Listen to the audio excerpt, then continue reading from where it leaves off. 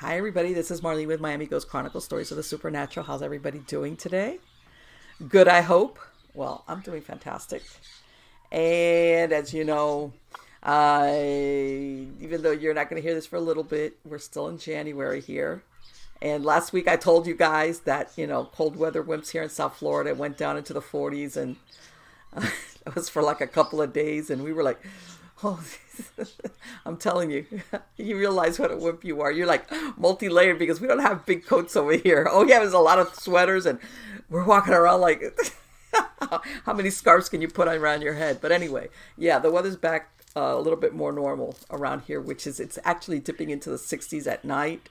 And since I live out a little bit further west, away from the beaches, like close to the Everglades, it's a little bit cooler, but it's nice weather. And not fireplace weather. How's that? Which is what we had last week. And as a matter of fact, then of course, you guys know it's like I told my guest, every once in a while you're going to hear that my weird sounds because now it's dusk and especially the parrots. I've got some blue crowns, and any of you who are familiar with parrots will know that there's two times during the day, especially that they just make a lot of noise. It's sunup and sundown. So you guys all know what that's about. But anyway, let's get to the good part. Anyway, and also, I did want to remind you guys that as far as links for either the shows on YouTube or MP3s, if you want to download the MP3 files for the shows or just listen to them directly, you can go to marlenepardo.com or miamighostchronicles.com. Either one. You can visit that. And of course, if you have any questions, suggestions, or if you want to send me a story over, just send it to Marlene at miamighostchronicles.com. But anyway, let's get to the good part, guys. And you're going to be very excited when you hear that I have a gentleman today by the name of Father Nathan G. Castle. Now, for the past 20 years, he has helped at least 250 people who died suddenly in order to adjust to the afterlife. These are victims of fires, automobile accidents, shootings, stabbings, and drownings that came to him in his dreams seeking help for resolving their interrupted death experiences. And although such contact with the other side was not something he sought out, Father Nathan has come to believe that providing such help is something the Holy Spirit has given him to do. In his new book, Afterlife Interrupted, Helping Stuck Souls Cross Over, Father Nathan shares 13 of those stories, including that of a 20-year-old auto mechanic named Ray who died in 1960 in a car fire. Now, Ray remained in a state of anger and isolation until Father Nathan and a prayer partner were able to help him to come to terms with his fate.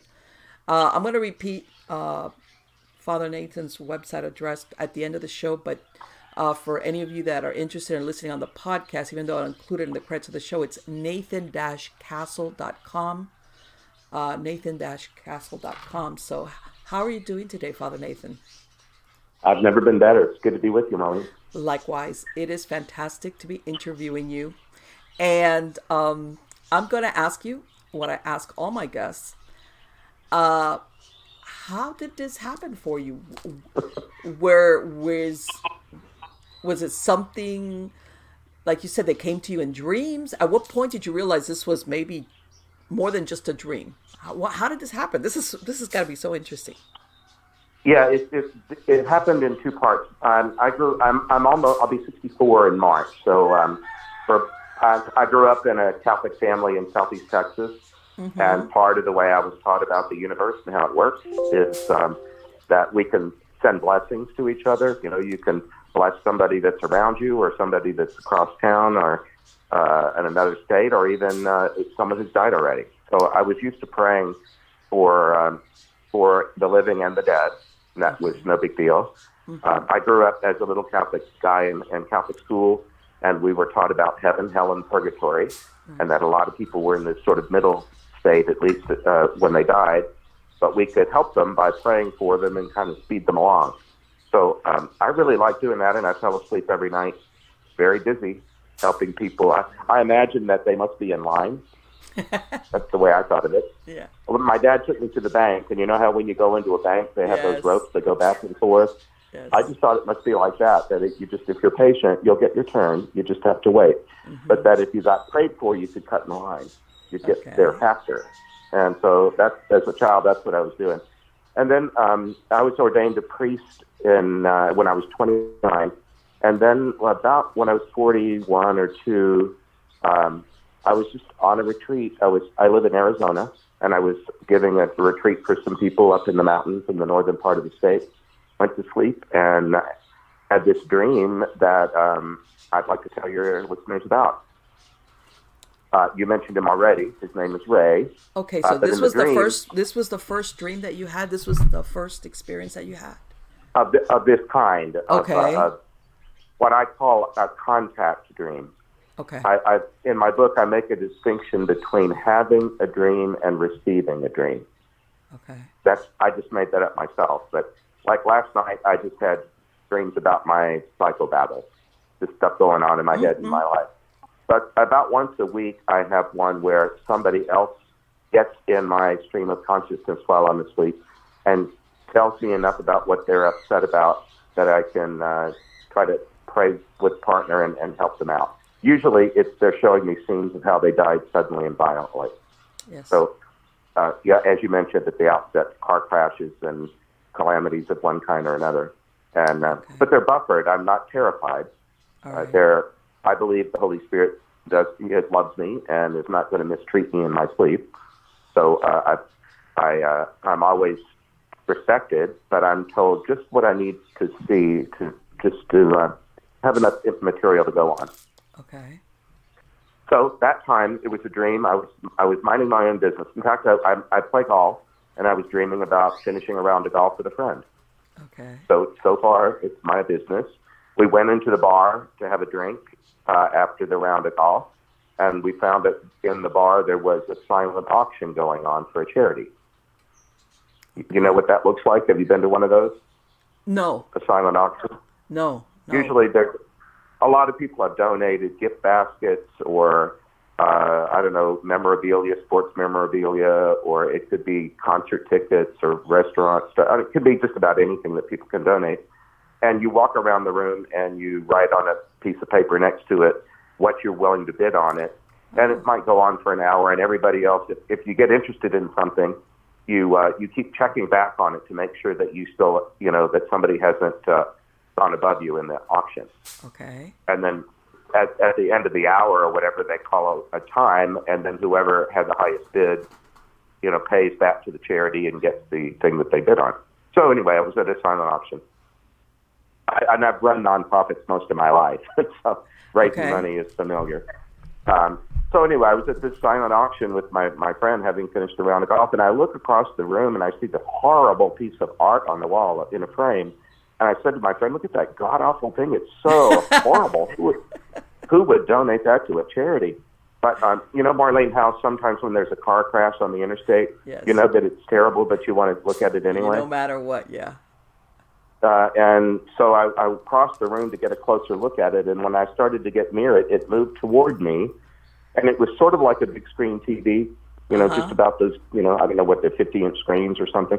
Anyway, It moved toward me, and inside the frame, a little film started to play. It went into motion, and I was looking at a guy who was in his early 20s. He was sitting on the hood, well, not on the hood, actually on the radiator of an old car from the late 50s, the kind with lots of chrome and fins. Mm-hmm. Remember those? Yes. And he had his feet were on the bumper. He's sitting on the radiator. The hood's open above him, and he's facing away from the car, and he bursts into flames. Oh. So it wasn't a car crash. It was a man who looked like he just spontaneously combusted. I don't know why. I didn't know why, but he was screaming as he burned to death. Oh, my God. And, it was so unlike anything else I'd ever dreamed. As soon as I woke up from it, I knew it was different. Okay. I think anyone in that circumstance would feel the same. Let me ask you something. When you saw him, were you able to see his face? Like, that? Did you realize it was somebody you didn't recognize, or you weren't able to see his face? I saw that he was a young white man, but it wasn't a face I recognized. Okay. And I thought the you know how a lot of movies orient you to time right at the very beginning by costumes or music in the background or sometimes automobiles? Right. That's what it felt like. He was telling me that he died in the late 50s or early 60s in a fire involving a car. So I woke up from it, and I thought, I just said a prayer quickly, and I said, hello, my name is Nathan. You just showed me this in a dream, I think. If I can help you, I will. And I wrote down the dream. I found something to write on and wrote it down. I prayed for him for a little while, and then I said, whoever you are, I'll figure this out, and I'll be back in touch. Okay. And so I woke up that morning, and because I was on a retreat, it was sort of leisurely. It was up in the mountains, and people wake up in the mountains, and they're going to get a cup of coffee or whatever. So I found a friend of mine who I knew had spiritual gifts that were uncommon, and who would not judge me if I told her this story. And I just said to her, this is what happened. Do you think we could find a moment later on to go into prayer and see if we are led to help this guy somehow figure this out? So that's what we did.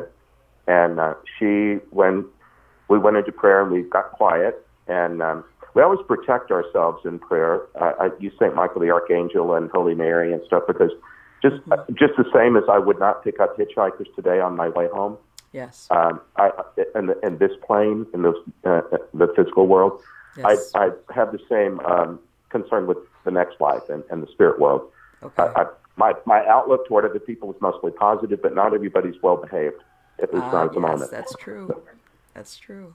And so we protected ourselves in prayer, which brought St. Michael and Holy Mary and a number of the other Catholic saints. That's kind of the way I was taught to pray. And anyway, we asked for the guy, and my friend was able to bring him through in speech. So she was able to, often it's called channeling. Mm-hmm. Yes. And I try to avoid that word because the Catholic Christian world, sometimes one gets really radioactive, loaded up with judgment and so on. And nevertheless, it was the guy speaking through her. She said, he wants to talk to you. Would that be okay? And I said, well, we said our prayers, and I'm not going looking for him. He's the one that found me, and it sounds like he needs help. So sure, go ahead. So the first words out of her mouth were, who the hell does he think he is, taking me just when my life was getting good? Oh. So he was upset. Yeah, he was. Who the hell does he think he is, taking me just when my life was getting good? So I introduced myself and said, well, hi, my name is Nathan, and you're talking through my friend, and let's see how we can help. What's going on? And he said, well, he was mad, and I said, who are you mad at? And he said, well, God. And I said, well, why are you mad at God? Well, because he took me just when my life was getting good. I said, okay. Well, he explained that he was 20 years old when he died. He'd gotten his high school girlfriend pregnant their senior year when they were 18. Mm-hmm. They married, and their child was like a year and a half old or so. He had gone into business with a buddy in a rented house that had a detached garage, and they were using the garage as a little auto repair business.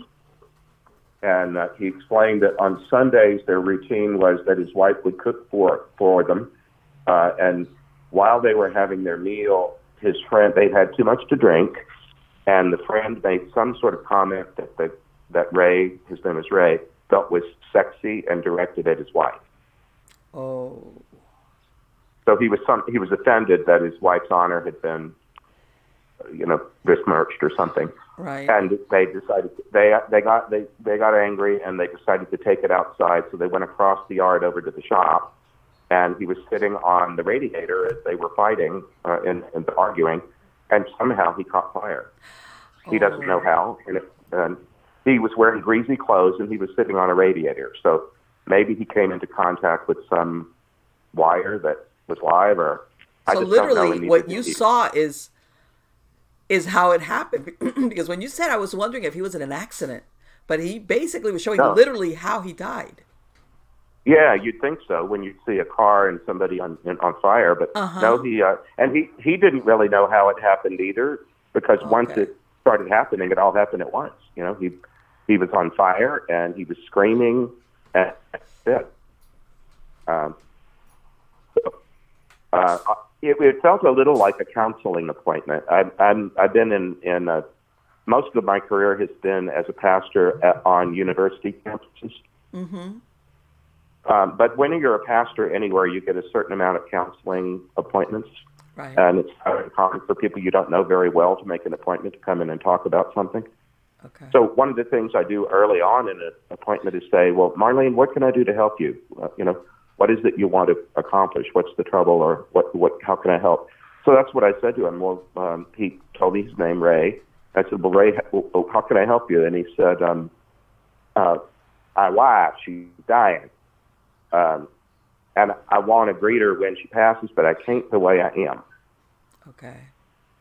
So he explained that he had died in 1960. It took him a little while to figure it out. I've learned that some people pay attention to time and others don't. Okay. And some are kind of clear on it and others are sort of foggy. But he figured out he died in 1960, and his wife, this would have been happening around the year 2000 or maybe a year or two before that. Mm-hmm. So anyway, it had been maybe 35 to 40 years previous, and he said, my wife, she married again. She married up. She married her a lawyer and moved to South Carolina. They raised my son, and they had no more children. I have no beef with that man. He did a nice job raising my son, but my wife's dying of cancer, and I want to greet her when she passes, and I can't the way I am. So in other words, he was aware he was dead, and he had kept tabs on what was happening with his family. In his wife's life. Right, and with his wife and his son dying. And everything. Yeah, exactly. And so I said, well, it's do you know what year it is? He said, well, he knew that he had watched his wife age, so he knew that many years had gone by. And I said, well, look, it looks like you don't have an awful lot to show for all these years. I was going to ask you, what was he then holding him back? His anger? Was that it? What was keeping him like? That was part of it. Anger. He was angry at God because he had been taught as a child that the reason why people die at all is because God takes them. Oh. Have you ever heard anybody use that phrase? Well, almost in a sense, especially when you're young, like taken before their time, that kind of thinking. Yeah. Well, that's the idea that he had in his head, that the reason he was dead was that God took him. And who the hell does he think he is taking me just when my life has been good? So essentially God had set him on fire from his point of view. And so why in the world would he want to be with God that set him on fire? But he did want to be with his wife. Mm-hmm. And so I just said, okay, well, let's get started on that. And I told him, now look, this has been all these many years, and cancer has its own schedule. I'm going to have to kind of hustle you through this process, and you might not like it. And remember, you came to me. Right. You don't have to stay with me if you don't want. But I think it's on me to kind of hurry you through, and I might have to push harder than I normally would. Because it did feel like a counseling appointment. It's just that he happened to have died. Okay. But I was taught as a child that all of us stay alive after we die. Okay. Not just the good boys and girls or the Catholic ones or the Christian ones, but that's just the way God made every human person, that we all live after we die. Right. Just the rules. Yeah. And right. So I just said, I'll do what I can to help you, and let's get this stuff figured out. So we just kind of peeled it back one layer at a time. The anger at God. Mm-hmm. I don't remember some of the other parts of it. It's all in the book. It's the prologue chapter of the book. But anyway, it took us a series of meetings over about a 3-week period. Right. That's what I was going to ask you. How long did it take for you to have that conversation with him? Well, my friend and I were figuring this out. All we did is kind of try to use common sense. Mm-hmm. She was also an active practicing Catholic, and we just did what we thought was sensible, right. And asked questions and helped him kind of get over some stuff. And he was really, really angry. I said, well, it looks like your anger's in the way. Could we somehow move through some of that? What if you're wrong about God? What if people don't die? What if you didn't die because God caused your death? What if it was just an accident and it's nobody's fault? That's another possibility. Okay. And when I deal with grieving people, sometimes people want to lash out and blame somebody, mm-hmm. and sometimes there's someone who's blameworthy, but not always. Sometimes It's just unfortunate, Right. So anyway, we worked on that, and then I thought, it seems to me, if you've not, he had chosen, he said, not to be with anybody since he died. He hadn't been with another soul since he died. Oh, so let me ask you, just out of curiosity, did you ever, in these conversations, did it come out like he was an angry guy to begin with, or was it just that one incident that he was angry about? You know how there's these personalities that they're real quick to anger, and that's just the yes, way they I have found that, and then sometimes I've found that that sometimes people are sort of stuck in this life before they die. Mm-hmm. You know, do you know at least one person who's kind of socially isolated themselves? Oh yeah, yes. Who makes it hard to be around them, and but yet, so sometimes people keep doing that after they die, not because they're being punished. It's just what they're used to, and they want more of it, or at least they choose more of it. Yes. Sometimes they get so used to that they kind of get out of practice of normal human interaction, and they just choose to be alone. Right. So I've dealt with some like that. They don't come to me until they've been vetted. I learned that I'm not getting stuck souls at random. I'm getting people that are. I feel like the discharge nurse at the end of a healthcare continuum. But let me ask you, when did he? Was it just that he lived in that area where you were at the retreat, or why then there? Just I don't know. For a while, it seemed like the first few years I was doing this. I grew up in the extreme southeast corner of Texas. Okay. Do you know where Port Arthur is? No, not specifically. Port Arthur is right on the Gulf of Mexico on the Louisiana border. Okay. Being Texas is as close as you can get to Florida. Okay. Okay. Yeah, I've been like to Gulfport and all along that coast up there, like if you're going westbound on I-10. So. Yeah. Well, I-10 goes right through my hometown and through the region anyway. But it's funny because when these started happening, for the first few years, it felt like everybody was from Georgia, the Carolinas, Florida. I felt oh, really? A territory. Later that shifted, but for a while, for whatever reason, I kept getting these people from the southeastern states. But anyway, back to finishing the Ray story. Okay. We felt like it would be his main goal was to greet his wife, but he hadn't been with anybody. It just seemed sensible that maybe we should get him back in circulation with anybody. Okay. Get him out of isolation and get him into companionship before trying to make this leap to go visit his wife when she passed. So I just asked him. He had told me about his mother, and that I asked, "Who taught you about God?" Because you might have been misinformed and about God. And he said, "Well, his mother and brother brother James. I said, "Who's Brother James?" Well, he was our pastor, and he's the one that taught that God takes people. And he said, "Well, he was my pastor." And I said, "Well, I'm a pastor too. I'm a Catholic priest." And he went, "Oh, shit." Oh, he didn't know this? Oh, my God. No, he didn't know he was talking to a Catholic priest, and I think he had been taught that we were like of the devil or something. Oh, boy.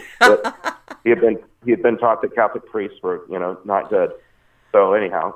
Okay. I said, "Well, yeah, I am, and I've known God all my life, and I just think that, your pastor had it all wrong. He just made a mistake. I think God loves people, and God's not burning anybody alive." Okay. So anyway, he had said that his mother taught him to pray, and that she made him kneel next to his bed, and she beat him while he said his prayers. Beat him? Beat him. Oh, wow.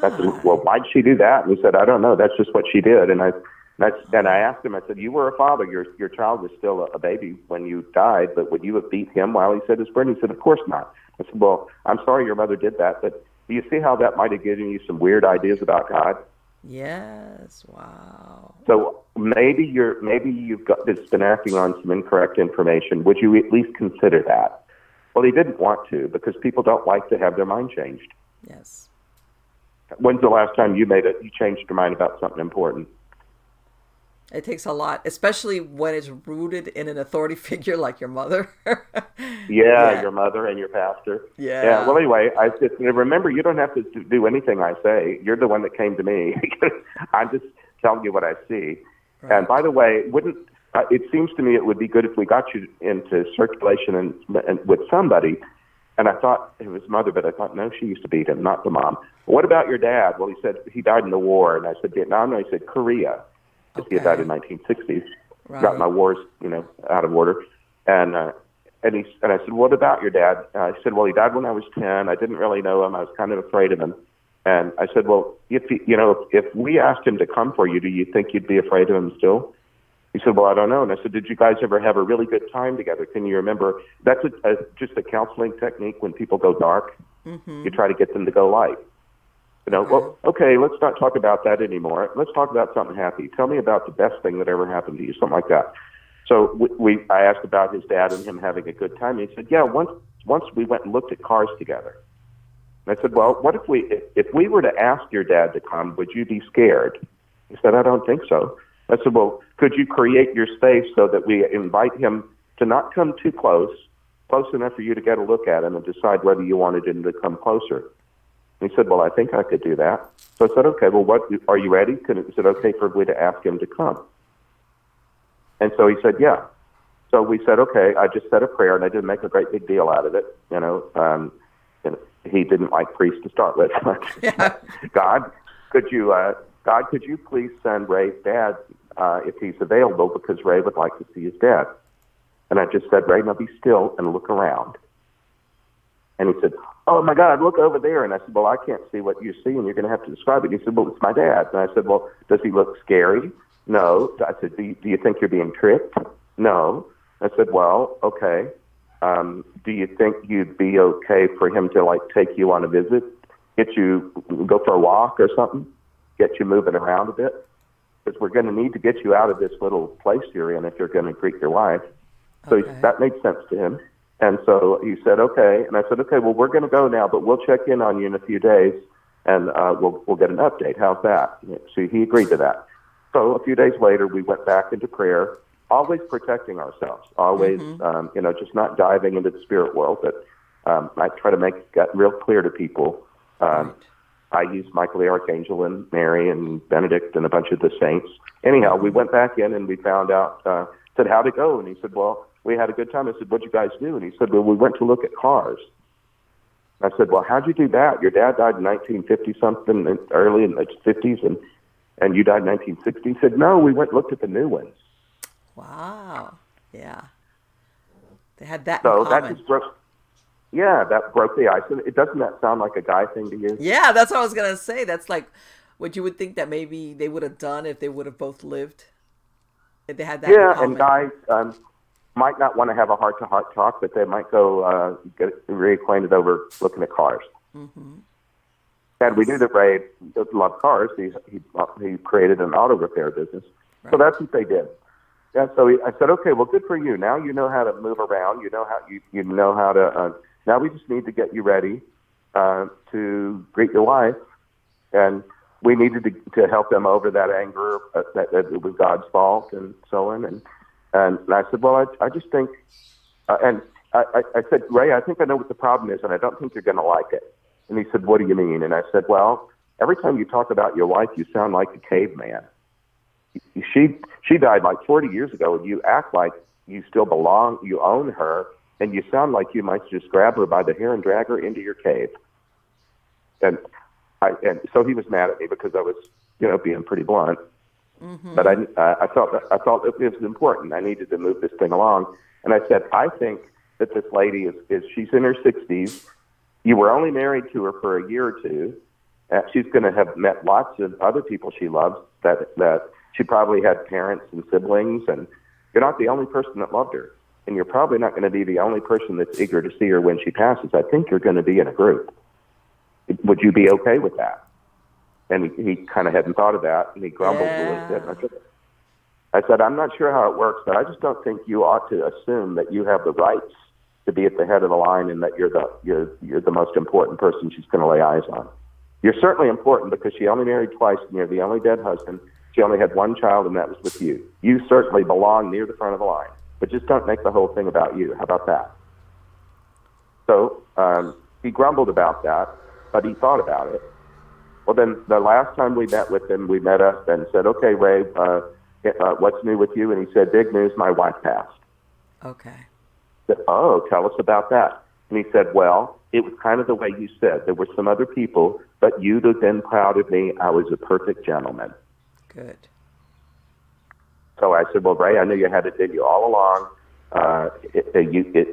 It looks like our job here is done, don't you think? You wanted to greet your wife, and now you've done it. I think our work here is finished, don't you? And he said, yes, sir, I think so.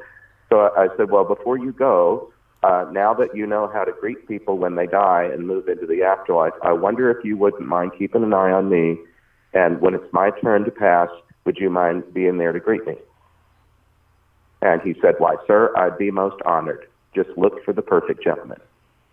So he had come down as far as by the time you finished with him, his anger had it sounds like it had, in other words, that anger, he was beyond it. That thing, like you said, like, why me?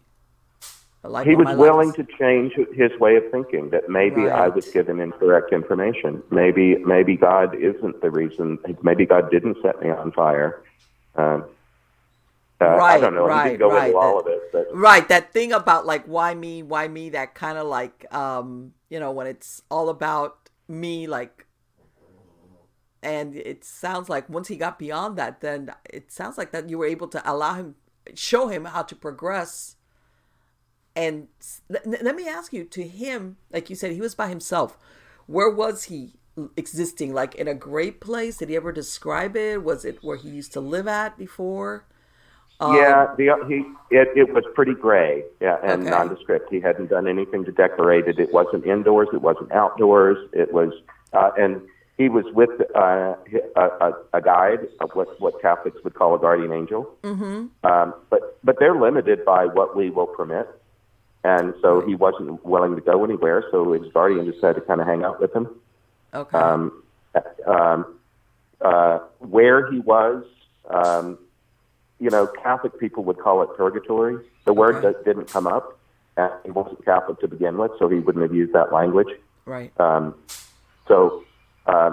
he was, at least wherever he was able to keep an eye on his wife as she moved through her life. So, but I don't know how to answer your question any better than that, really. Right. No. I was just curious, like, in that in-between place, because that's the only way I can think of it, as in, is it, was he living, or, even though he was by himself, was he surrounded by the familiarity of a place where he used to live at? Or was it just he wasn't, because he wouldn't permit it. He chose to be isolated. And a lot of the souls that I help make a similar choice. They go about it in different ways, but some of them really want to be left alone. So once you had that experience, and that's incredible what you described, when you're having that dream and your attention is brought about by that painting, which is like, you couldn't help but look at it. And it was like, what a hook, because that's what it sounds like. Yeah. And then, did you think this was like an isolated incident, or what happened? No, after that, those dreams began coming about once a week. Wow. And so I invested in a good little notebook to have in the nightstand, and I wrote them down, and the same prayer partner and I would meet, and we kind of learned a method where it didn't take us several sessions. We could move through them in about an hour, 45 minutes to an hour. Okay. Ray was really the only one that we had to spend more than one session with. Really? Yeah, and then I learned that the people that were brought to me were vetted. They were really ready to move, whether they knew it or not. You beat me to my next question, because that's exactly what I was going to ask you. It's like, is there a common denominator in these people that come to you? Is it them because they're ready at that point? Yeah, they are. Whether they realize they're ready or not. One guy called himself Ready Enough.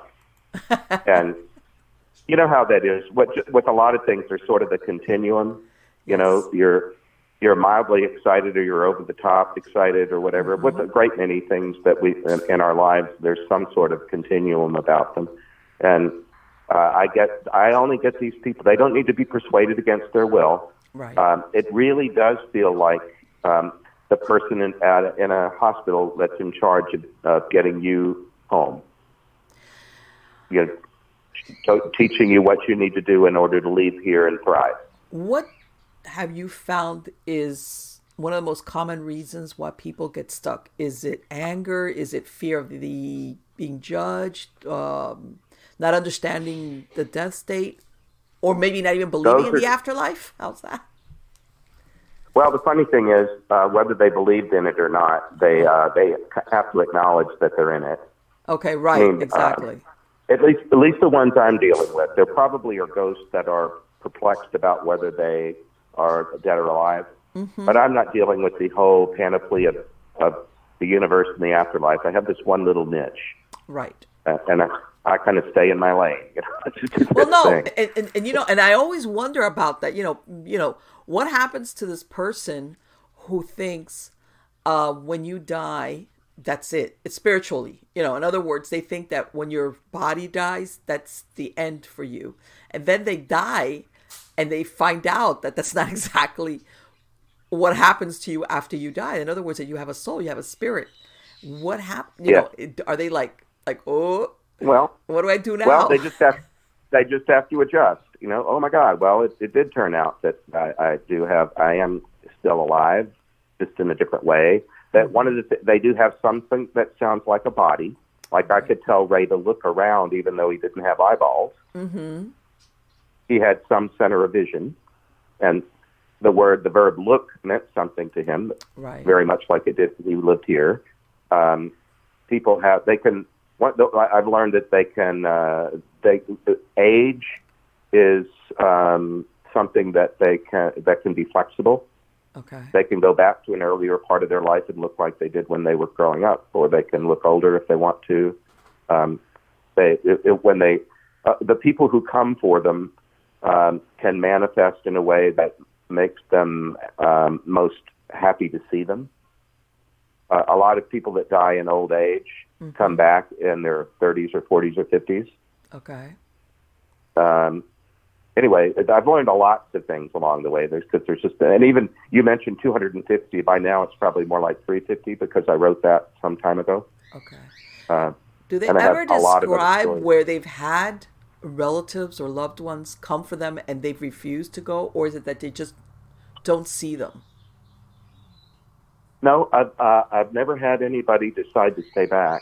Okay. Everybody has passed. Now, sometimes they've passed in a group. Okay. And sort of a spokesperson emerged, and not every last person had to do this dialogue with me and my prayer partner. Okay. They're sort of grouped, and somebody steps up and leads, and then they pass together. If they want to, nobody's forced to do anything they don't want to do.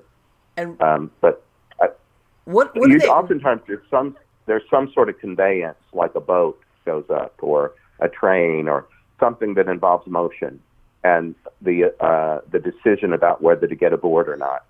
Or sometimes it's an escalator or a moving sidewalk. Interesting. Lots of different movement metaphors that people can then just decide whether they want to go or not. And if they decide to stay back, they're not shamed, like they're getting left behind and there'll be no other chance. Right. You know, if you go to an airport, there's always going to be a next plane. Father Nathan, what do they want from you? Is it acknowledgement? Is it a chance to say what happened to them? What is it that they want from you that's basically got them stuck? That once they talk to you, is it reassurance? Well, it varies. It varies according to what what the problem was. Mm-hmm. Sometimes I just need to say, well, I'm so sorry this happened to you. Okay. And what I don't want, but it seems clear to me that you don't want more of what you've had. Okay. You're ready for something different, and I'm the guy to help you figure out what that's going to be. And my real job is to help you move. And I've never died, as far as I know, and I'm no expert in that, but I do seem to have one little expertise in helping people cross, mm-hmm. and I can help you identify who you might want to have come for you. Okay. And so I often give them three choices. Can you think of anybody who loved you who died before you did? In other words, presume that you have somebody on the other side already who'd be Okay. happy to come and help you, and who'd you be happy to see. Okay. And so most of the times that's relatives, Right. lots of grandmothers, Yeah. older, not even siblings a lot of the time. It's more the next generation, aunts and uncles, Mm-hmm. um, and way more women than men. Really? I think, don't you? You're a woman and I'm a man, but don't you think women are kinder than men a lot of the time? Yeah, they're more. Yeah, we're touchy feely. What can I say? We're more Yeah, touchy so there's feely. How's that? We show it more. Yeah, you're right. a lot of people have been comforted or consoled by Yes. a female relative. Yes. A lot of them are teachers. The teachers show up in unusual numbers. Really? Your second grade teacher shows up. Wow. Do you remember as a child having some adult make you feel great about yourself? Yeah. Well, I was gonna say my second grade teacher was a nun, so I was gonna. When Sister Regina Well, shows up, it's like what?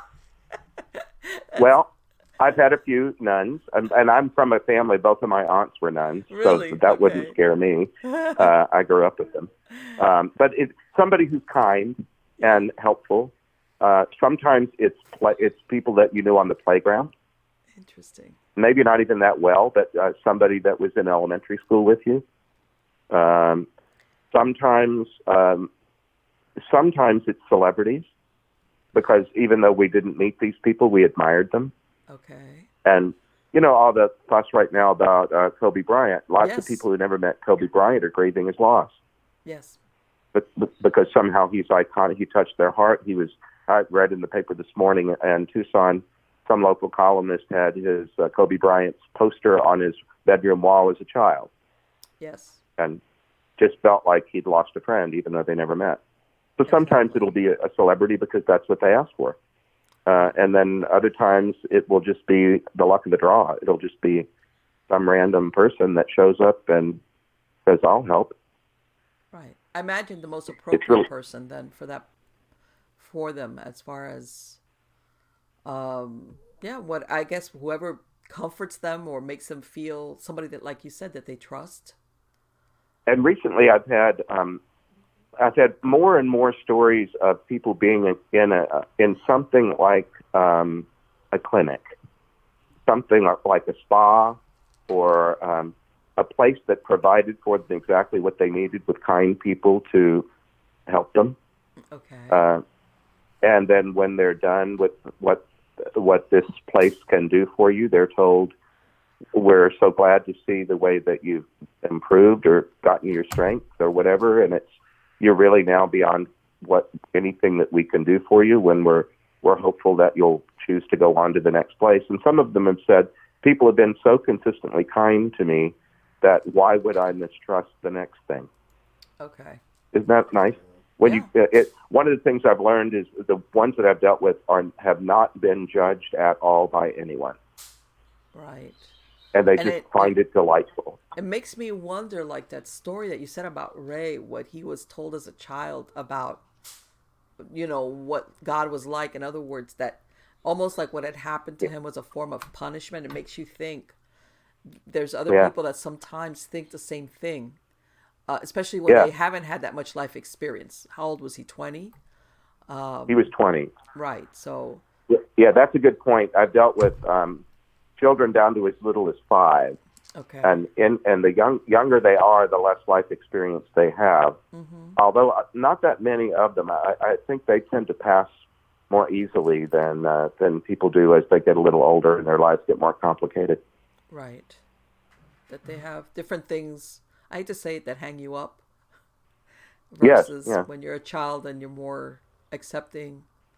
And how about, are there people that sometimes pass away either because they were heavily medicated or something that was going on with them where they're not really sure that they're dead? They just... I've had people that were drunk that died in accidental deaths while they were at least mildly drunk.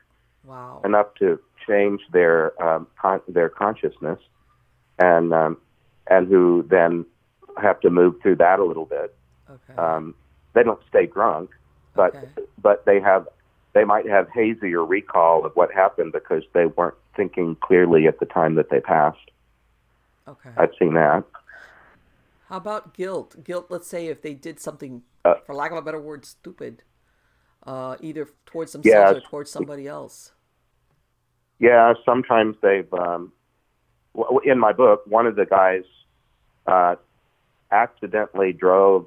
He was on a double date, and he was the driver in the early '50s in Upper New York State, Mm-hmm. and he took a turn on a dark road in a forest, and he heard the rumble of wood under the wheels and thought he was on a bridge, but it turned out to be a pier. And Oh. he drove the car off the end of the pier, and he and the three companions drowned. And Oh. he stayed back because he thought he needed to be responsible and not leave the scene of the accident. That I could see definitely how that, not only for yourself, but three people that were in the vehicle with you. Absolutely. Yeah, and then he didn't feel guilty about that so much as he felt guilty about he had borrowed his grandmother's car, and he had just graduated high school, and he felt like he should stay there until the police come or the insurance or something. He just felt like he was responsible for something bad that had happened. He shouldn't leave the scene. That's Almost the it sounds idea like that he he was formed. like stuck in that moment. That Yes. yeah, okay. Have you ever dealt with maybe some of your listeners have with PTSD or Yes. trauma Yes. looping? Yes.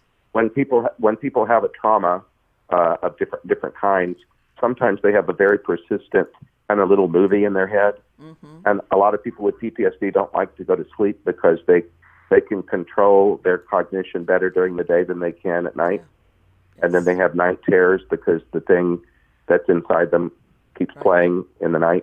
Yeah, that memory is very fresh always, even though it's years later. They Yes, and so some of these folk they have a trauma memory at the end of their life, okay. and they're replaying it somehow.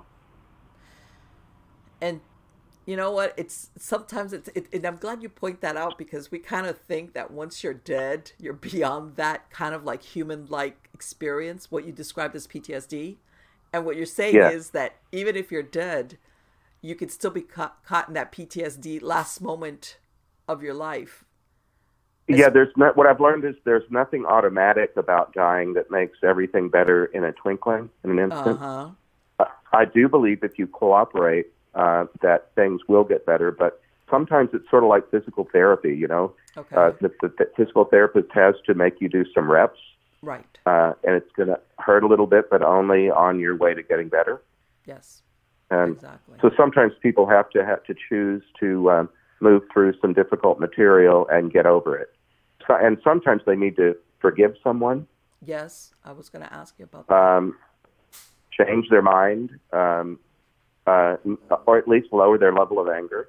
Mm-hmm. It might not be getting rid of it entirely, but lowering it sufficiently, almost like turning the knob down, the volume. Right. Okay, like one guy died in Savannah in Mm-hmm. he was in a car and they were widening the interstate, and he saw that it looked dangerous to him, and just about the time that registered, some building material along the freeway started collapsing in a domino style way, moving toward him, and he thought he was going to get smushed, and he got out of the car to run, and he did get smushed. Oh, And he was stuck mostly because he was just so angry that whoever was responsible, the contractor or right. who in the world put the public at risk this way. Yes. And he was just so angry about that he couldn't see straight. That was the only thought that he could form. And Right. he's in the book also. He was 27 years old, and he happened to be a person who took a lot of care about his physical appearance, Right. So he his didn't like getting products, smushed, and is what you're saying? when he saw what his face looked like after his accident, he was so appalled about the bloody mess that he had become that he was just so grossed out and angry that he just froze. He just couldn't get over the fact that he went from being a handsome guy who took good care of his appearance Yeah. to being this bloody pulp. That's just his That emotional makeup. Maybe somebody that's just the way what he cared about. Profoundly, it sounds like, yes, but yeah. And I hope that any of your listeners who were really fixed on one idea about themselves will at least give somebody around them a chance to talk them out of it. Yes. Yeah, We can form ideas about ourselves and we can paint ourselves into a corner with one idea. And sometimes that's why these folks are stuck in between as they pass. let me ask you, and obviously you made it clear, they're there by their choice, by their own choice. Now, and like you said, when they're ready to move on, and like you said, that scenario where if there's a group and the ones that are ready to go can go, and if they're not, they don't. Yeah. Mm-hmm. What do you think happens when we pray outside of the scenario that you said where you have somebody that is channeling them and you're actually able to converse with them?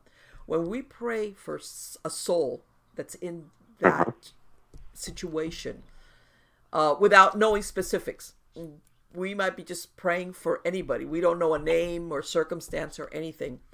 Are we praying that something like a light bulb goes off?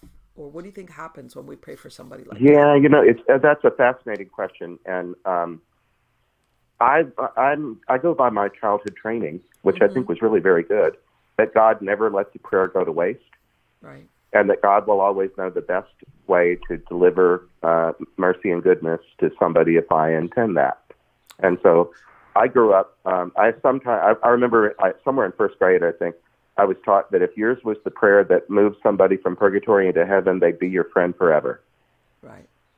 In other words, you don't have to say the prayer was specifically for this person, their name. You don't have to have a name or a scenario or or that. It could just be a free floater. In other words, it doesn't for it to work. and I'm sure your audience is all over the map in terms of spiritual and religious belief and so on. But our little Catholic piece of the universe has this custom. In fact, we have the whole month of November devoted to it. That's why All Saints Day is November the 1st, and All Souls Day is the 2nd.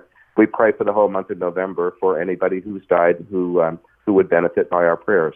Right. I use this when I was away at school. My parents didn't go to college, but they were determined that I and my brothers and sisters would. Okay. And my dad got me a checking account when I was 14, so I'd know how to write a check and save money, be responsible with money. And when I got to college, he didn't like to talk on the phone. I'd call home, and he might answer the phone in the bedroom, and my mom would get on the one in the kitchen, and he hardly would talk. She'd do all the talking. And then he'd get tired of it, and he'd say, "Son, I'm going to go now. Is there anything you need?" Okay. Well, that always meant money. And I'd say, "No, Dad, I'm doing pretty well." Or maybe I would say, "Yeah, I'm a little short. I could use a little bit." And then he would just make a deposit in my checking account. Yeah. And he never asked me what I was going to spend the money on because he trusted me to be responsible because he had raised me that way. Right. And so after he died, I took up the practice of praying for him. Actually, I was praying for him a lot because his death was long and slow. And he was in dementia and coma and so on. When you have somebody in a coma, you don't know how you can help them, but it doesn't mean you don't want to anyway. I prayed for him anyway. Sure. And after he died, I kept praying for him. And I just thought of it the same way. I don't know, Dad, I don't know what you need, but I want to give you the means to do whatever you want to do. And if my prayer can strengthen you, and I trust that it can some mysterious way, I'm going to pray for you. So I imagine putting money in his account, giving him the freedom to do something he might not have been able to otherwise.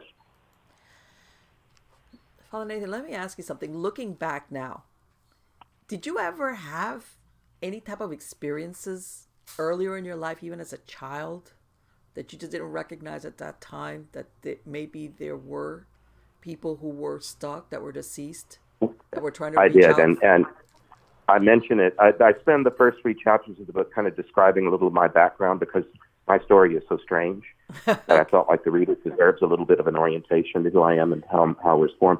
Yeah, it was John F. Kennedy. Really? I was born in 1956. I was 7 years old in November of 1963. I was a Catholic school kid in the 2nd grade, and the president's picture was on the wall next. So there was like this trinity of Jesus, the Pope, and the president. Mm-hmm. And the day that he was shot was a Friday at noon. We had just come in from lunch and recess, and this other second grade teacher came running and screaming, "The president's been shot." They had us kneel next to our desks and pray for the president. And then, of course, he was dead. We didn't know that until we got home. But and then all that weekend, were you old enough to remember that?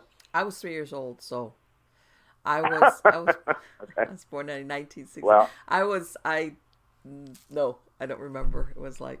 Well, I was 7, and I was a precocious kid. I was paying attention to as much of the adult world as I could understand. But anyway, it was such a long weekend. There was nothing on TV on every channel except people crying. Mm-hmm. And then there was the funeral with the horse with nobody on it and the eternal flame. And it was just awful. And then when it was time to go back to school, I think it was Monday night, we were going to go back to school on Tuesday. And I went, instead of praying my prayers for the souls in purgatory, I just decided to pray for the president. And so I made the sign of the cross, and I said, I'd like to pray for President Kennedy. I knew his kids were about my age, and I thought he must be very sad to be dead and not with his kids and stuff. And when I prayed for him, I could see him, and he could see me. Wow. That's the first time that ever happened. He didn't talk, but I knew he was sitting on the ground in a kind of a gray place that wasn't indoors or outdoors, and that I could feel his heart, and he was he wasn't angry that he'd been murdered. He felt he had disappointed people. Okay. He felt sad that he had disappointed everyone. That was, wow. And I knew he didn't want visitors, and so I didn't stay. I just nodded at him, and he nodded at me. But I've prayed for him ever since, and now he's part of my posse. That's great. He's my buddy, and so is she, Jacqueline. And I pray with them a lot. They were both very accomplished people with very complex lives. And anyway, that was the very first time that I felt like I'd been taught as a Catholic child that all the saints, Mother Mary is your mother, and she'll hear you when you pray. But I think I mostly thought of them as being away and up. Mm-hmm. And after that experience with JFK, I thought, well, yes, that might be true, but they can also see you and hear you in a way that now made it all more real for me. Right. And basically what you're saying is that once these souls cross onward to where they're supposed to be, in other words, not that they do have that ability, if they choose to either participate they do that. Or... it's really varied as according to whether they want to hang around here or not. Mm-hmm. Right. And then, of course, in the Catholic Church, the ones that have been canonized have kind of been proven that they're interested in what's going on the earth. In the canonization process, there has to be a miracle. Right. That's kind of the Church's way of proving that this person not only lived in a model life, but they also seem to still care about us and want to help us. Right, which is when there's proof of the miracles and so on and so forth. Yeah, and then a lot of times the saint becomes the patron of something that they loved in life. Yes. Somebody that loved farming becomes the patron of farmers, or just the other day, St. Thomas Aquinas is the patron of students because he was a professor and loved students, loved learning. Yes. Anyway, it's kind of like that. Right, exactly. And that's why you also have, I know that, certain countries have patron saints that the country adopted as their, or causes, like you said, because of. Yes. So, but what I think is interesting, because, we always think of a saint as somebody that led a certain life that was very religious and upstanding, but from what you're saying is you can also have that participation from people who were not necessarily saints. In other words, regular people. Yes, that's why on the liturgical calendar, November the 1st is the Feast of All the Saints. Mm-hmm. Lots of saints, like St. Patrick has, March 17th. Right. St. Joseph is March 19th. A lot of them all have their own day, but then we give November the 1st to all these saints, sort of like the Tomb of the Unknown Soldier. Right. We don't know you. We don't know you by name, but we want to honor you anyway. Yes. And then the next day, November the 2nd, is called the Feast of All the Souls, who are not canonized saints. Maybe not. Maybe they were never saints at all. But they're like, I think of that as my mom and dad's feast day. Okay. They were really loving people, and so if there's a day on the calendar for my folks, it would be November the 2nd. Right. Exactly. I can talk to them anytime, and I do. But right. but anyway, that's kind of the way Catholics think about. Well, I'm thinking that also your message is very reassuring for people who have lost loved ones. And how can I say it? When you lose a parent, an elderly parent, how's that? You're saddened, but you know this is supposed to happen this way. In other words, as a matter of fact, that's what your parents always, I'm going to predecease my child.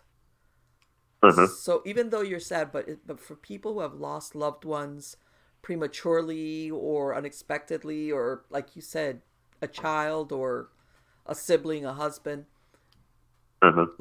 reading your stories has got to give them hope as far as that there is something beyond, because I think that a lot of people have a hard time not knowing, is this person okay? You know, it's especially maybe if they died under traumatic scenario. Is this person okay? Yeah. Their soul, in other words. Are they at peace?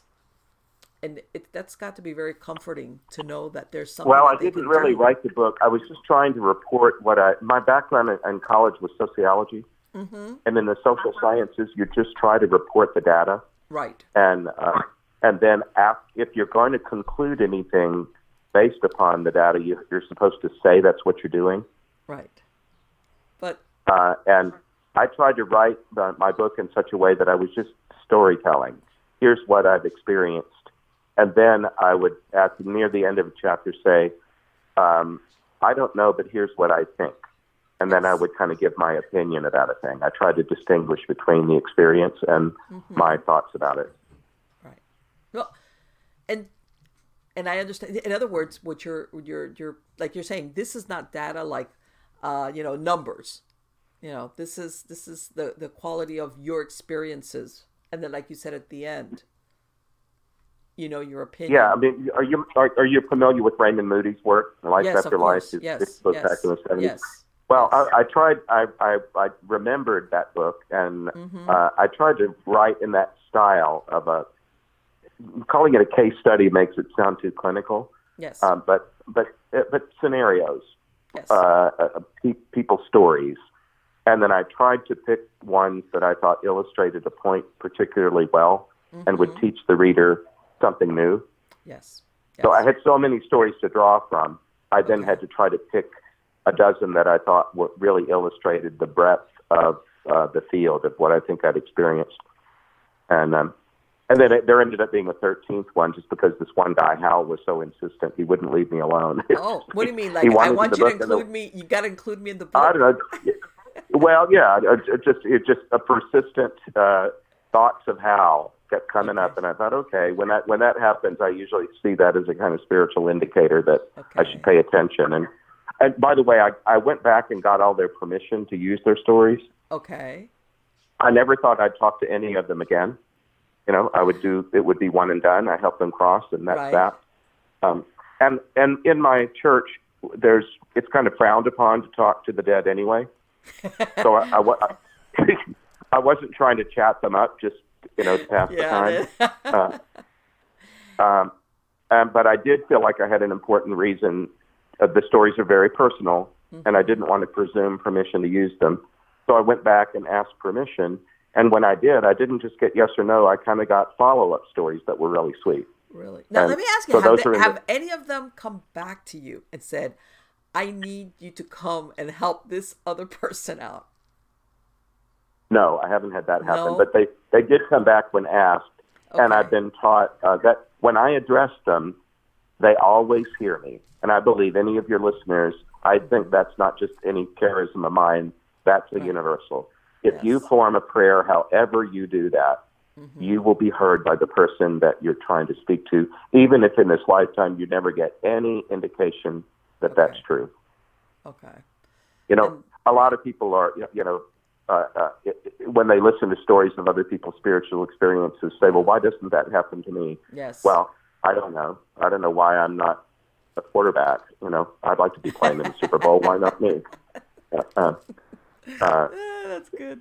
We're all different. That's all. But I do believe if you pass and you always wanted to be a quarterback, you'll get your turn. Eternity's really long. Yes. You know, well, if that idea stays with you, well, I don't believe that God is going to deny you that. I think one of these days you're going to find out.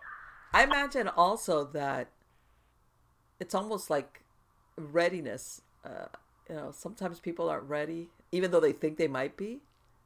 You know, as far as the living that are left behind, or they want it to be a certain way. Like you said, it's got to. Oh, if it's not like you said, if they hear these stories and they think for it to be real, it's got to be in my face. It's got to be like indisputably that. And sometimes maybe they're not ready for a more subtle approach, as far as maybe from the person that they want that reassurance from, or whatever. Well, one of the reasons that I decided to tell these stories out loud, I kept it private for a long, long time, is I want people to feel safe telling their stories out loud, especially church people can be too hard on themselves, or church leaders can sometimes be scolding and so on. And the church's history is full of spiritual experiences of all kinds, and we shouldn't be ashamed to speak of them. So anyway, I find that when I give talks and things, that very often after a session is over, there'll be a few people that want to talk to me about what happened when their mom died. Right. Or some experience they've had of their dead husband or their kid or whatever. Lots of people have lots of stories to tell, and they just haven't always had a safe place to tell them. Yeah. Yes, I know that sometimes people, especially, I don't want to say it carries a stigma, but they're always afraid that they're going to get that look, like, yes, yeah, or that they're going to say, "Oh, you're grieving and you imagined it," that kind of thing. When they know maybe that it wasn't a question of, how, no matter how much they were grieving, that it wasn't an imagined, hoped for experience. It was something different. Yes, and then, people often ask questions like of people that are in grief, how are you doing? Mm-hmm. And a lot of grieving people have a hard time answering that question because it's complicated and they don't, the setting might not allow for a complicated story.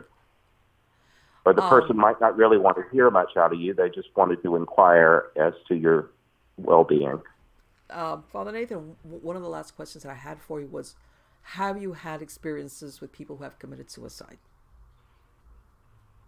What I've found is they don't often show it to you blatantly in the dream. Mm-hmm. I don't see somebody putting a gun to their own head. Right. The way that the stories are told is a little more subtle than that. Okay. And then I've found that once we get into prayer and into conversation, it begins to dawn on me, this person is beginning to sound like they might have suicided. Okay. And sometimes they'll volunteer it. Mm-hmm. That usually means they've told it to at least somebody before. Okay. I was telling you, there's kind of a healthcare continuum. Mm-hmm. And if they've gotten used to telling that story, then it might not be so hard for them to say it to me. Okay. Other times they haven't said it before, but they go ahead and say it. Or sometimes I'll ask it as gently as I know how if I think it's important. Okay. And just let them know they're not being judged. I'm just trying to help, and I want information that might be useful to me to help them. And then one thing I found is they're no more judged than anybody else.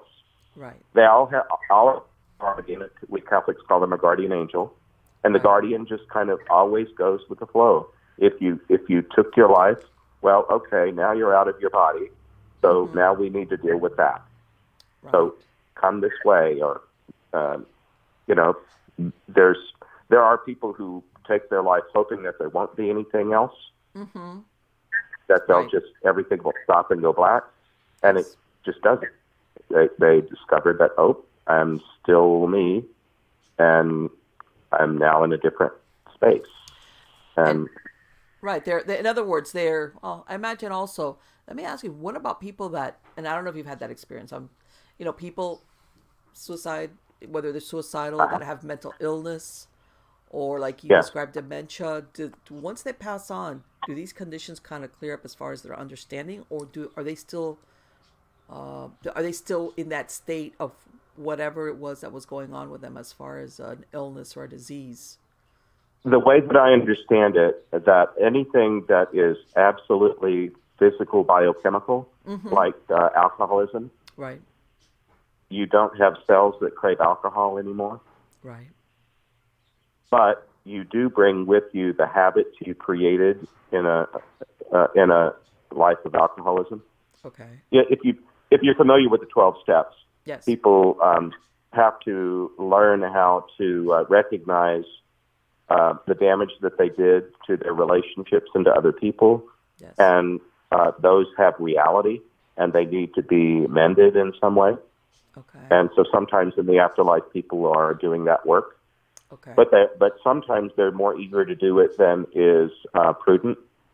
And like the guy I mentioned to you that drove off the end of a pier and caused the deaths of 3 other people, he wanted to meet up with them now that he's passed, but he was told that's for later. Okay. So right now, what he ended up doing is sitting by the lake that he died in and watching the sunrise and sunset on it. Okay. He needed to kind of make peace with this place and not be angry at it. Right, and it's a process, but not meant as a punishment. It was just that this is what... No, not at all. Not at all. Even the idea of punishment, I remember being disciplined, and the word discipline in Greek is disciple, which just means student. And after I was punished, my dad, after I was disciplined, and he'd make me say what I learned from the experience so that I wouldn't repeat it. Right. Right. And to me, that's good discipline. And sometimes in the afterlife, people are needing to do that with experiences that happened during this lifetime where they made matters worse. Exactly. They don't have their nose rubbed in it. They just need to acknowledge the truth of it. Right. In other words... So they're not shamed. They're just made to acknowledge whatever's true. Or understand it. Because sometimes sometimes people evolve into, and like what we're describing here, alcoholism, maybe that's just the symptom, but they never really understood the cause. And maybe they need to work that out or recognize it and understand that that's where it took them in their lives when they were alive. But you would think that introspection, you need a little bit of time to get there. It comes down to truth, and people just need to learn the truth of who they are. And I believe that work is cumulative. If we work on our stuff here, there'll be less to do hereafter. Yes. Yes. If you can tell the truth of your life here and not be ashamed and just own it, then your chances of passing easily are much improved.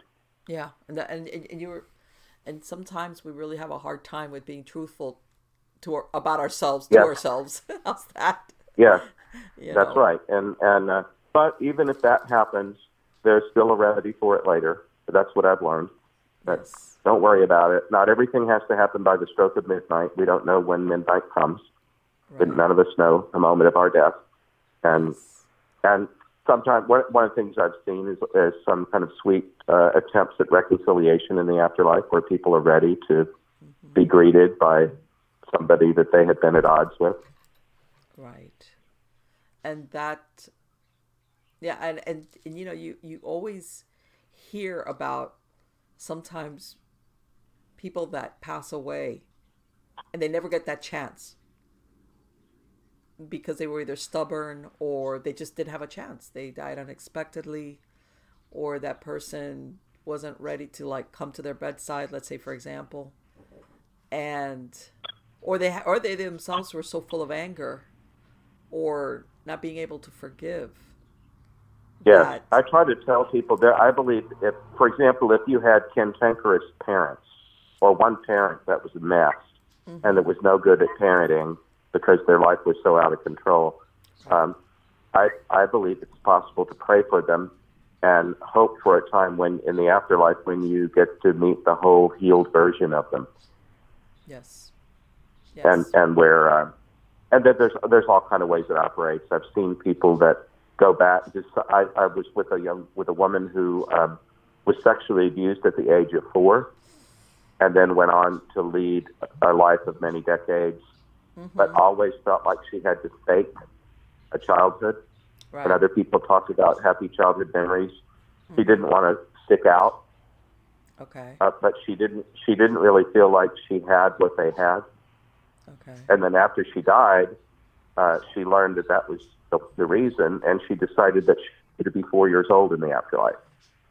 And she wanted a chance to grow up in the afterlife like other people did and learn the lessons without that overlay of abuse in the background. Right. And somehow the afterlife provided that opportunity for her. Right, an individual soul choice that she made. Yeah. Because that's what she. And that she wasn't the only person making that choice.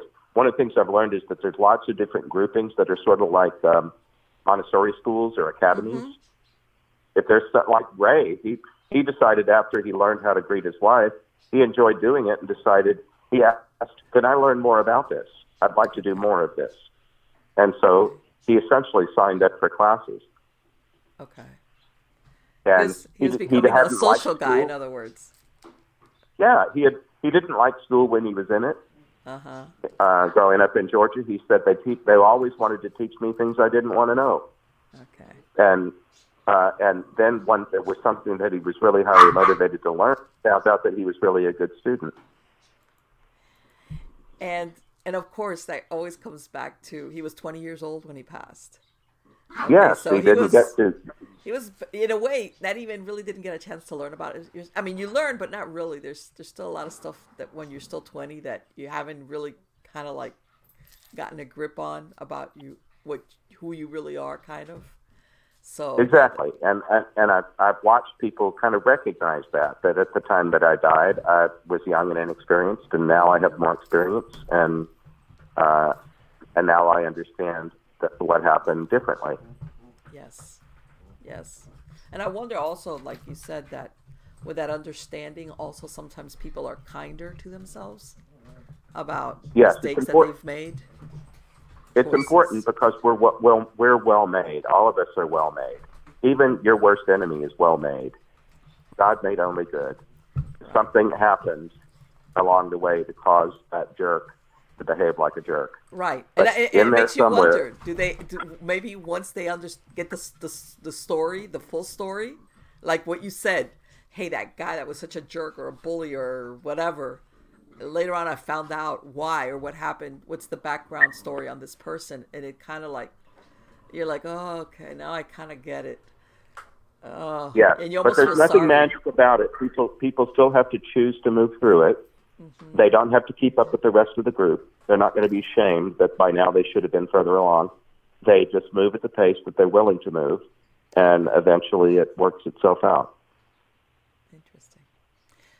Well, I'm going to need to go. Yes, I'd love to be a guest again. Father Nathan, thank you so much. It has been absolutely wonderful to speak to you. By the way, are you planning any new books, any new projects for 2020? I do. I have a new book I hope is coming out in the fall that will be another in this series. Okay. I don't know. It doesn't have a title yet, but Afterlife Interrupted 2 or something else. Okay. The people keep coming, and I've got probably about 100 more stories, and I'm going through them and trying to choose ones that I want to have in the next book. Okay. I also I tried to create an online video series about this book. Okay. It isn't out yet, and I'm not wild about the quality of it. But if people are interested and don't mind seeing something that is, something's better than nothing, and yes. I'm trying to do lots of new things. All this business of writing books and websites and all of this, lots of it's new to me, and not all of it is great the first time. But anyway, if people want to follow me, I'm Nathan-Castle.com is the website. Yes. And then I'm beginning to do Facebook Live. They could go on my site, which is just my name, Nathan Castle. Okay. And I have a new one called Father Nathan Castle that's 50 weeks old, so there's almost nobody on it. But anyway, those are ways that people could follow me. And then the book is available on Amazon. Okay. It's The Afterlife Interrupted, Helping Stuck Souls Crossover. And Okay. my name is Nathan G. Castle, OP.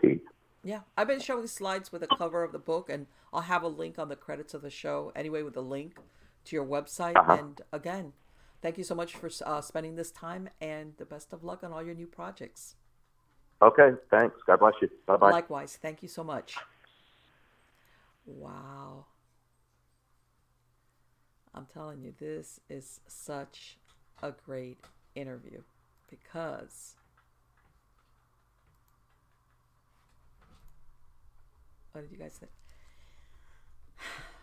Let me tell you, you know, you speak to a lot of people who, and you work in this field who have communication with people who passed on, and God knows there's a variety of experiences that people fall into, from people on the Ouija board and all this other crap. And what I like about what Father Nathan was describing was his message of hope, okay, for people that die, that in some instances you might want to think of them as ghosts, or like what he said in purgatory. They don't have a body that's alive, so they really can't interact, but then they're kind of in a gray in between space where they're not in the presence of the divine. They haven't gone on to where they were supposed to go, and they're stuck for a variety of reasons. Okay. Like what he said about that story about Ray. And it almost makes you think that it was love for his wife that kind of propelled him at the end. Even though maybe it did take him that long to be ready, but it's almost love for his wife that propelled him to reach out and get help, because he wanted to help her cross over into the afterlife. He wanted to be, whether he was kind of like like what Father Nathan said, that he was kind of like a caveman style, whether he was possessive, but still at the root of it, I think it was love. And it almost makes you also think, without knowing the details of particulars, maybe this relationship, this marriage that he had with a high school sweetheart, was maybe when he was experienced really true love as in, and I'm not saying his parents didn't love him, but God, to be beaten while you're praying, that's not good. Maybe this woman had a personality that was soothing his soul, and then he dies, and this love for her is what made him reach out of his isolation that he was existing in, to go beyond it and be there for her. It makes you wonder, did he think, what if this happens to her? What if she gets stuck the same way I did? So it's almost like this unselfish kind of love, that you want to be there for this person, uh, because you don't want them to go through what you've gone through,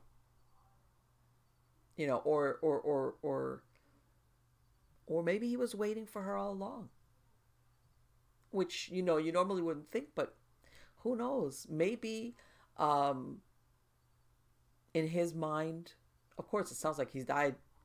Talk about unweird and unexpected and sudden. And maybe in his mind, he had thought, I'm married, I have a child, I've just gotten this business going. And his plans were maybe to spend the rest of his life with this woman that he loved, and his child, and maybe have more children and everything. And then that went totally sideways, to say the least. So it was almost like, I I I don't want, in other words, that recognition, I'm dead and she's alive, and while she's alive, I cannot be with her. But once she dies, I want to welcome her, and I want to be able to be with her, to resume what I lost when I died.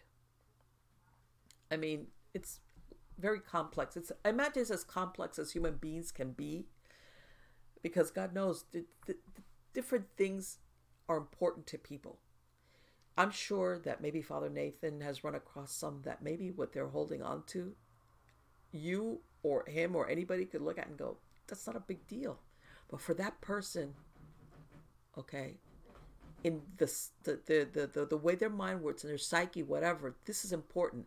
What he said about that young man that didn't want to leave the scene and he had taken his grandmother's car. And you think, okay, wait a minute. The bigger picture on this is, you've passed on, and it doesn't matter. Your grandmother's not going to care. Your grandmother's probably passed on. There's no police that's going to come and get you for leaving the scene. But like he said, you kind of like stuck on that hamster wheel of thinking. But what he's talking about is, we think that hamster wheel or PTSD, like he referred to it, is only for the living. But in reality, that personality of our psyche, we still have it after we die. And sometimes it works against us in the sense that it kind of like, if you want to think of it, it's like it holds us back. It tethers us like a leg iron, like if you want to think like a ball and chain, from advancing, because we still have all these worldly concerns that don't matter anymore. And I've said it like in other shows, when people say, that they say, oh, my house is being haunted by the guy that built it, whatever. And it's okay. And I'm thinking to myself, wait a minute. There's some point in you, hopefully when you pass away, when you die, that you shed your physical body, that you realize, I don't need the house anymore. Yes, I might have built it, or I lived here for 40 years, but I don't need it anymore. In other words, that what you would want is for this soul to reach that understanding. That you don't need this house because you don't have a body. This is for the living. This is for people that need shelter, or material things, or ownership of things. Those are things that we have in our ego when we're alive. And in some cases we get caught up, especially with the ownership stuff. But okay, there's other things that maybe we need to survive. Like a house, like shelter, like food, whatever it is. But that there's something, to say the least, that changes dramatically when you are not among the living anymore. But when you're still stuck in that mentality of, I need this, or these things matter, it could be a question of ego. It could be a question of too much responsibility. It could be guilt, I imagine. Guilt.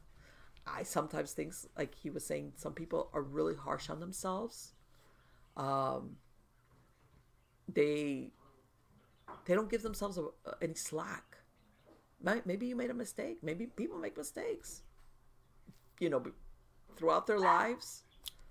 Sometimes you recognize them when you're alive and you have a chance to make up for it.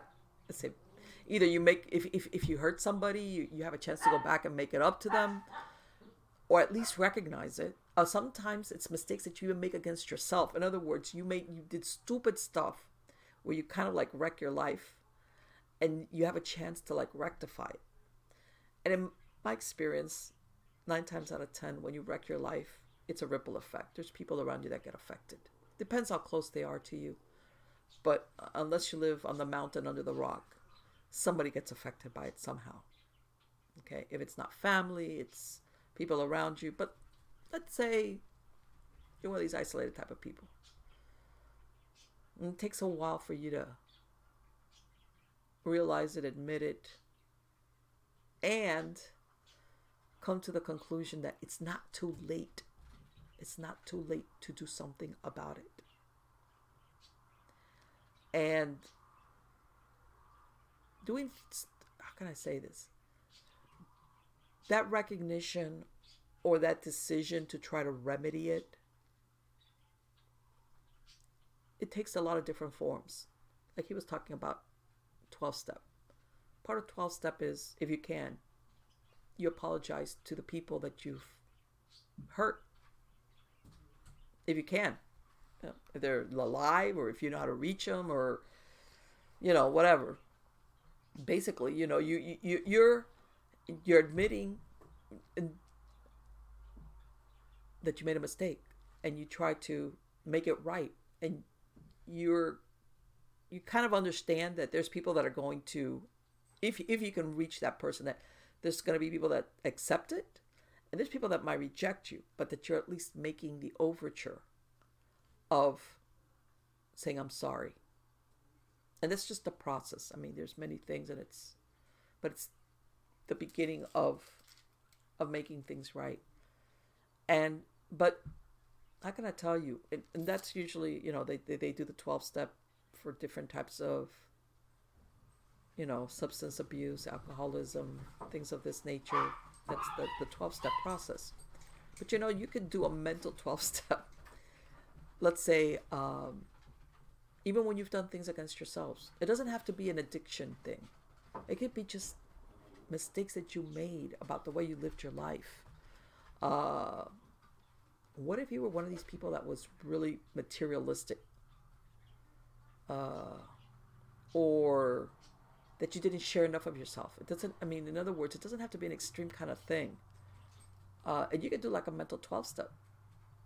You recognize it, and you have a chance to make it right. But then what he's saying is that there's people that they die and they never get there, or they thought they had a chance, or they thought they had time on their side to make it right. Because, sometimes people make mistakes, whether it's against themselves or other people or those around them. And, all of a sudden, maybe you were crazy when you were youthful, you did stupid stuff, or you hurt other people, and then you kind of grow up, and then you start learning, and you recognize, man, what I did was not right. And you have in the back of your mind, well, not in the back, it's there, like, I got to make it up to this person or persons. And then all of a sudden, you die. And all these intentions that you had, they go by the wayside. Because you always thought, especially if you're not really an old person or you weren't sick, I still have time to go and see these people that maybe I wronged and tell them I'm sorry. Or relationships that kind of got, and you want to make up to them. Or at least give them a chance to say, look, if you don't want to ever look at my face again, fine, but I'm sorry. And if you want to, I'll be there, talk, I'm sorry. But you never have that chance. So, there's a lot of different things that are important to people that you could see why they would sometimes get stuck. Whether it's misunderstanding about what goes on afterwards, anger, guilt. I can imagine guilt is a big one. And I was curious. That's why I asked them also, what about people that pass on and they're like under the influence of drugs, or they, let's say they have dementia, and their grip on reality when they're alive is not that good, or, what happens? Does that clear up? Or,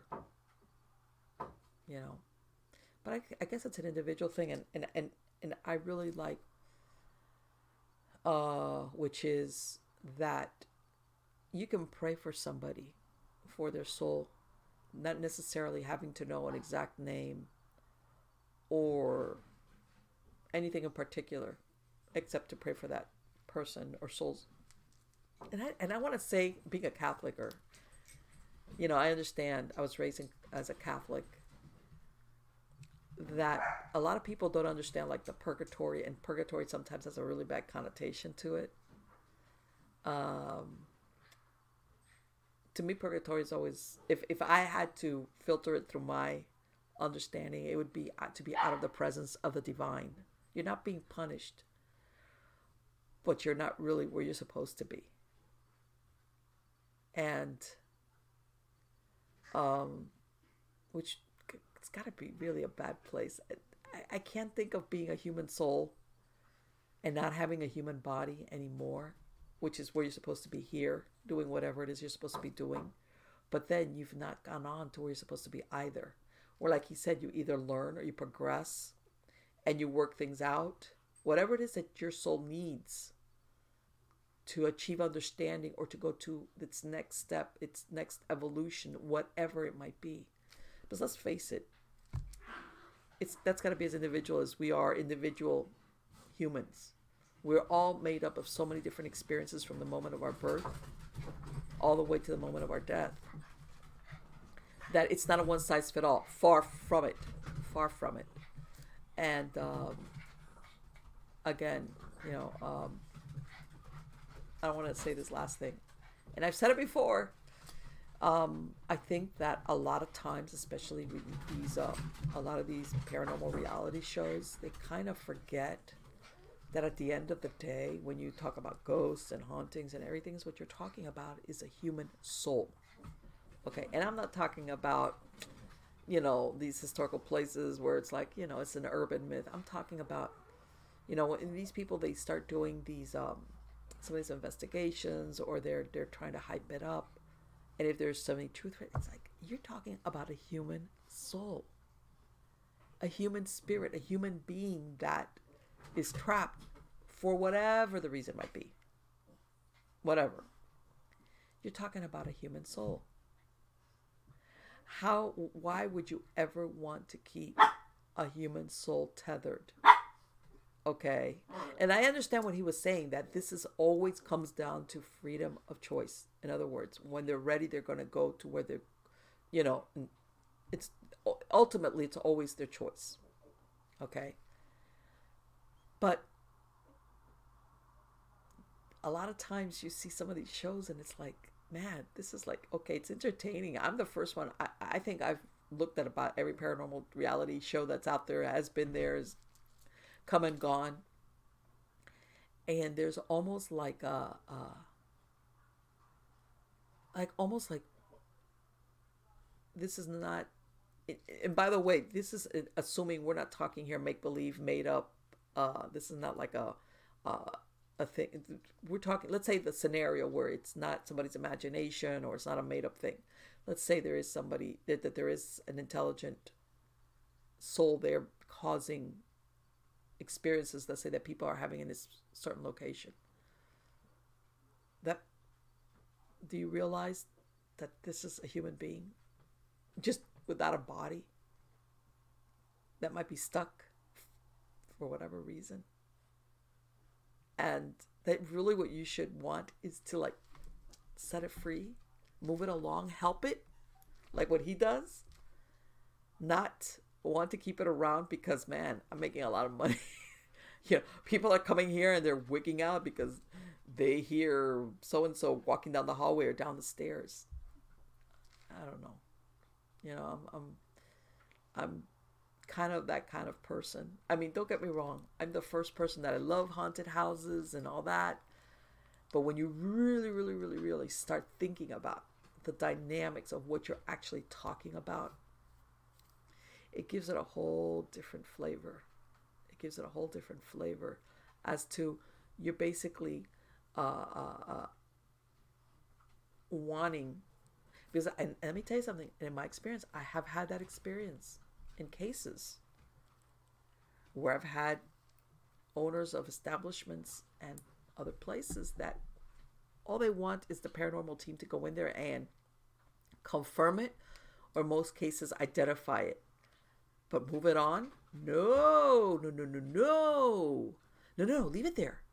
Oh no, don't move that ghost along. Don't cross him over. No. And you're like, what? Why wouldn't you want that? No, because there's something going on. They're excited. If it's an establishment, no, it's gonna be haunted. And it's like, okay, yeah. But again, and I've said it before, usually that doesn't end up good. That doesn't have a good ending for the living, especially. All right, it doesn't. And I've said that before numerous times. But anyway, guys, I hope you really liked the show. I love speaking to Father Nathan. Like I said, the link to his website will be on the credits of the show. If not, it's nathan-castle.com. And of course, If you have any stories, contact me at marlene@miamigoschronicles.com or marlenepardo.com. I've got a lot of super interesting guests coming on. If you go to miamigoschronicles.com or marlenepardo.com, I also have links to the YouTube videos, or you can either go and listen to the MP3 file, download the MP3 file, or I have links to the different podcast platforms like iTunes, Spreaker, iHeartRadio, Deezer, you name it. I've got all my shows, which is storiesofthesupernatural.info, nightshade.com, and supernaturalstorytime.com. All of those individual episodes are all found on all the major podcast platforms. Again, guys, you're all wonderful, and thank you so very much for being part of my audience. Take care.